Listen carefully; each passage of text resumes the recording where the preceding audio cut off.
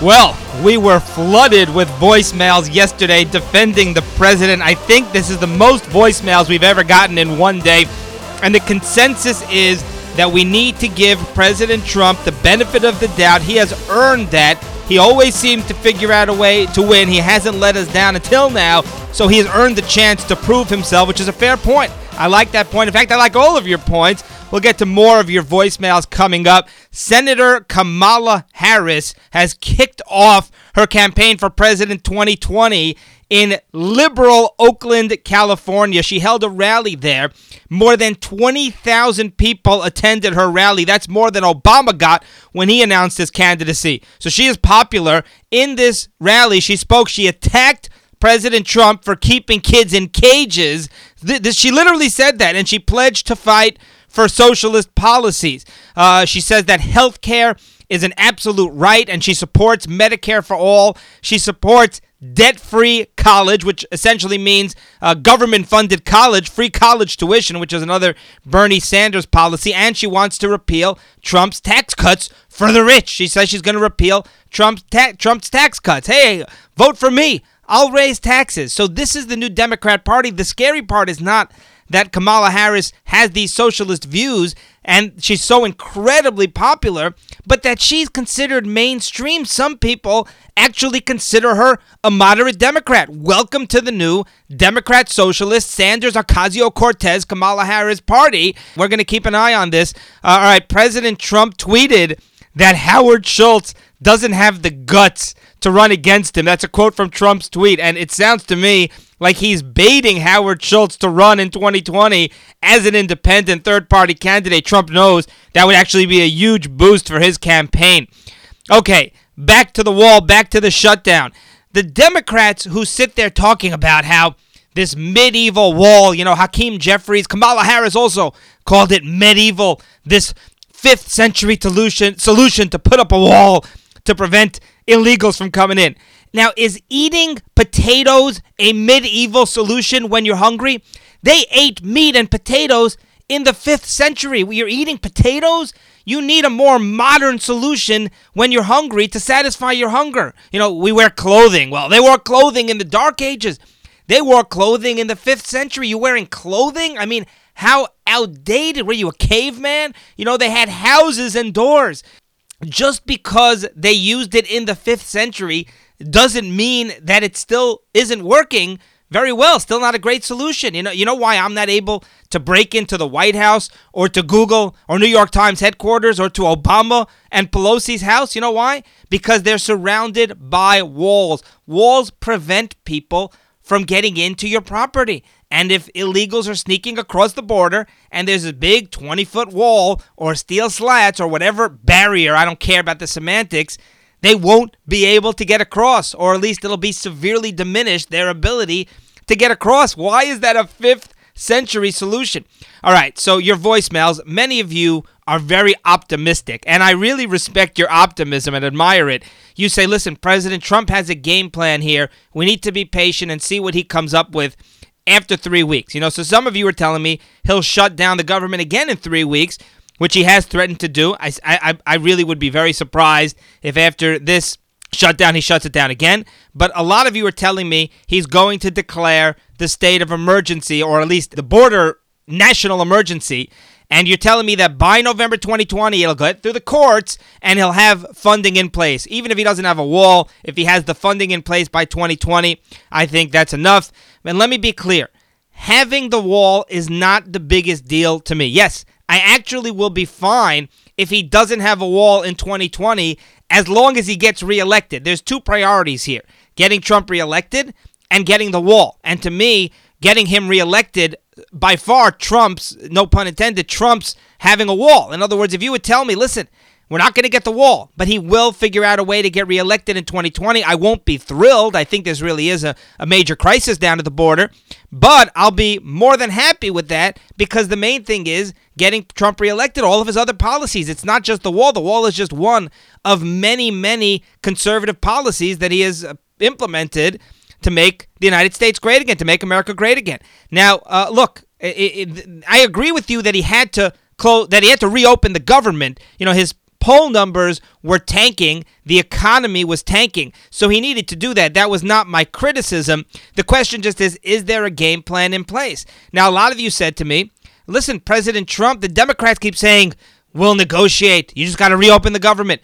Trump needed to call their bluff, give them the 3 weeks, and then he'll have the leverage and say, you promised that you negotiate, Nancy, after we reopen, but you still didn't negotiate. Now, what if Pelosi says, well, I did negotiate. I don't like any of your offers, so we'll have to wait and see. That's the big question to me. What is the game plan moving forward? Now, one listener made a great point. He said, listen, President Trump, he's ready to invoke this national emergency, declare the national emergency right at this second. But if he does that, then the Democrats, the media, they'll all go haywire. Oh, look, national emergency. He didn't negotiate. He needs the 3 weeks to prove that the Democrats are refusing to budge. They're refusing to give him even a single penny for this wall. And then he's going to say, listen, I tried. I did everything I could. I exhausted every single option. And I think that's a really interesting point. That may be the strategy here, But the people who say to me, listen, look at what he was doing. Federal workers not getting paid, ruining the economy, and they say it's not worth it for a border wall. We could debate that. I would maybe agree with you. But what I keep trying to emphasize is it's not just about the wall. This is about the re-election in 2020. Because if the Democrat opponent says Trump promised a wall and he didn't give you the wall, and by the way, if they throw in Obamacare, which they didn't really repeal Obamacare, then that could be catastrophic. So that's my real concern. But we're all on the same team. President Trump is the most conservative president since Ronald Reagan. His policies have been extremely successful, and he single-handedly resuscitated the Republican Party, which was in total shambles post-Obama. And he defeated Hillary, and it's possible that no other Republican candidate could have. So Trump undoubtedly is the guy we have to support here, and my support for him has been unwavering, and I think most of you realize that. There are some conservatives out there who are abandoning ship. If Trump doesn't give us a wall, then he's a failure, and that is ludicrous. He's the best thing that happened to conservatives since Ronald Reagan almost 40 years ago. All right, one more point before we move on. The Wall Street Journal, they say the game plan for President Trump, now at this point, he should offer Nancy Pelosi everything she could ever imagine, everything under the sun. An incredible immigration reform that the Democrats have been dreaming about, and no pun intended again there, all right, with these puns today, but, a dreamer solution, a DACA solution that she literally cannot refuse, a permanent DACA solution. Now, we could debate this. Some conservatives won't be happy, but this is the Wall Street Journal. They say, here's what you do. Offer Pelosi every Democrat immigration solution under the sun. And she has two choices. If she says no, then she's literally throwing her own supporters under the bus. And then a lot of Democrat voters, a lot of Hispanics, and a lot of immigrants are going to say, well, how could she abandon us like that? Trump offered her something that we've been desperate for all these years, and that would be an absolute nightmare for Pelosi. If she says yes, then Trump does get his wall funding. That's the Wall Street Journal strategy. Now, the question is, how would conservatives respond if Pelosi says yes, or even if she doesn't say yes, but if Trump even makes the offer and they start talking about amnesty, that could also be damaging to Trump. So we're going to have to wait and see. Okay, the head of NATO, Jens Stoltenberg, went on Fox on Sunday praising President Trump. He announced that NATO members will be increasing their defense spending by a huge margin here in the next 2 years. They're increasing defense by $100 billion. So NATO members, the Europeans, not the United States, will be boosting their defense spending to an additional $100 billion over the next 2 years. And this head of NATO credited President Trump and his insistence that NATO members pay their fair share. This is huge because, remember, the Democrats were frantic. President Trump talked very tough against NATO, and he threatened NATO. And they said, you can't do that. You can't threaten our allies. Here, President Trump, he's so nice to North Korea. He's so nice to Russia and to these other countries and to our enemies. And yet he talks tough to our own allies, to Europe. How could he do this? He's going to get us kicked out of NATO. He's going to alienate all of our friends. And it turns out that Trump not only helped the United States, but actually helped NATO themselves by getting them to fund more in defense spending. And unlike Obama, who was basically a doormat and basically hurt everybody in the process. See, liberals don't understand. Talking tough is not a bad thing. Tough love can actually be very beneficial, especially with your allies. Liberals don't see that you need to be gentle, you need to roll over, and essentially you need to let other countries abuse you and take advantage of you. That was the Obama mentality. And they can't understand a guy like President Trump actually showing strength and, yes, actually threatening and benefiting everybody in the process. All right, a new poll. This is fascinating. From the Kaiser Foundation. It's being touted by the left. This is about Medicare for All. And the folks on the left are saying, this shows how popular Medicare for All is. Ocasio-Cortez and Sanders are right. And it turns out, if you look more carefully, the poll shows the exact opposite. So here are your numbers.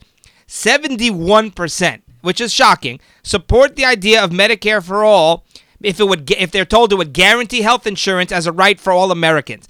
Now, that is troublesome. I'll grant you that. 67% say if it would eliminate premiums and reduce out-of-pocket costs, they're all in on Medicare for All. But wait, when they're actually told the negatives of Medicare for All, suddenly it plunges. So when they're told that it would eliminate private health insurance companies or require most Americans to pay more in taxes, that number drops to 37%. So it basically drops, gets cut in half when they're told, yeah, people will actually have to pay for it. Medicare for All is not some magical program where the money just comes down from the sky. Taxpayers are going to have to actually fund Medicare for All. When they're told that it would threaten the existing Medicare program, then the support falls to 32%. And when they're told it would lead to delays in people getting medical tests and treatments, then it goes down to 26% with 70% opposing. So theoretically, 71% love the idea, free healthcare. Hey, everybody, party time, free healthcare. But then when you tell them all the downsides, when you tell them how badly it's going to impact the healthcare system, when you tell them how much it's actually going to cost the country, then suddenly they have second thoughts. Now, what does this prove? People don't like socialism. See, they love hearing the benefits of socialism, but what it really proves is that people are being misled and misinformed by politicians who make it sound like, hey, we don't have to worry about paying for it. Just we'll give out free stuff and don't even think about who's going to pay for it. When they actually hear the facts, when they actually hear the cost, then they realize how absurd it sounds to have rich people basically funding the entire country's healthcare, the entire country's food, and all these other socialist programs. So this actually shows how opposed most people are to socialism. Although, as I said, the tides are changing. All right, NBC's Tom Brokaw, senior contributor. He's, in my mind, one of the big faces, the poster boy for NBC. He's a former NBC News anchor, very liberal, and he came under fire from fellow liberals. Here we go, for saying that Hispanics need to do a better job at assimilating in this country, in the United States. So he says Hispanics, they need to teach their kids English and they need to assimilate more with the culture and not be so insular, which many Hispanic communities are in the United States. And the liberals pounced on him. He apologized profusely on Twitter. And, amazing, we always point this out, how the people who invented PC, the people who invented political correctness, then they themselves get burned by it. So here's Tom Brokaw saying Hispanics need to assimilate. They come to this country and they don't learn English and they stay insular in their community. They don't, contribute to the greater community at large, and criticizing them for it. And he gets pounced on, he gets attacked. And Brokaw said nothing wrong here. If you come to the United States and you have your own isolated culture, then you're not helping society. You're not contributing. And what you're really doing is, in a way, you're really hurting society. So Brokaw says you got to assimilate. You got to come here. It doesn't mean that they need to completely give up their culture. It just means they have to learn English and just be a part of things and not just act like, they don't even want to be here. That was his point. But again, his own people outraged by these comments, and he apologized profusely. All right, the Treasury is set to borrow $1 trillion for the second year in a row to cover the explosive deficit. The budget deficit is nearly $1 trillion, and we are borrowing another $1 trillion to try to pay for it. No end in sight. I haven't heard a single politician talking about cutting spending other than good old Rand Paul. Iran has been talking tough lately against Israel. They've elevated the rhetoric. They've threatened to destroy Israel, and that's nothing new, but it's coming more frequently right now. And this is sort of a good sign. Iran is reeling from the latest round of attacks by Israel. And, we do need to take these threats seriously from Iran. I never make light of these comments, but it's sort of a good sign in the sense that it means these airstrikes by Israel are working. Iran feels very threatened right now, and nobody seems to be defending them. They're really on their own. They're really isolated there in their fight against Israel. The Supreme Court has refused to hear a case of a high school football coach who was fired because he prayed with his students on the field. And, of course, the Ninth Circuit Court of Appeals upheld the firing. It came before the Supreme Court, and the Supreme Court has not taken on the case at all. They haven't sided either with either side. The school says that this coach alienated community members by showing a devotion to a religion on the field and by praying with students on the field. How outrageous is this? The twisted, demented perspective of these liberals is that religious people who are praying are radical. They're radical, and if you're religious, that causes disunity. That was their word, disunity in the local community, because this person prays with his students. And we've seen this before. This is an attack against religion. It's an attack against anything sacred. If you're religious, the liberals believe that there is something wrong with you, unless you're Muslim. If you're Muslim, then they'll give you respect. They'll bend over backward. But any other religion, and there's something wrong with you. You're a freak of nature. Now, the conservative justices made it very clear. They said they did not agree. The fact that they didn't take on this case, they did not agree with the ruling of the Ninth Circuit upholding the firing. They say they simply lack enough information to be able to accept this case, to look at this case. But again, here we have Democrats and liberals with one mission: to destroy morality, and anybody religious is marginalized. There's something wrong. It's like they have a disease. And by the way, that's why they celebrated this abortion law in New York after it passed. We told you, because this was a victory for immorality and a victory against religion and anything sacred. That's how they view this. And they're willing to kill babies just to advance that agenda and just to make that political point. All right, that's going to do it on this busy Monday, and we will see you next time.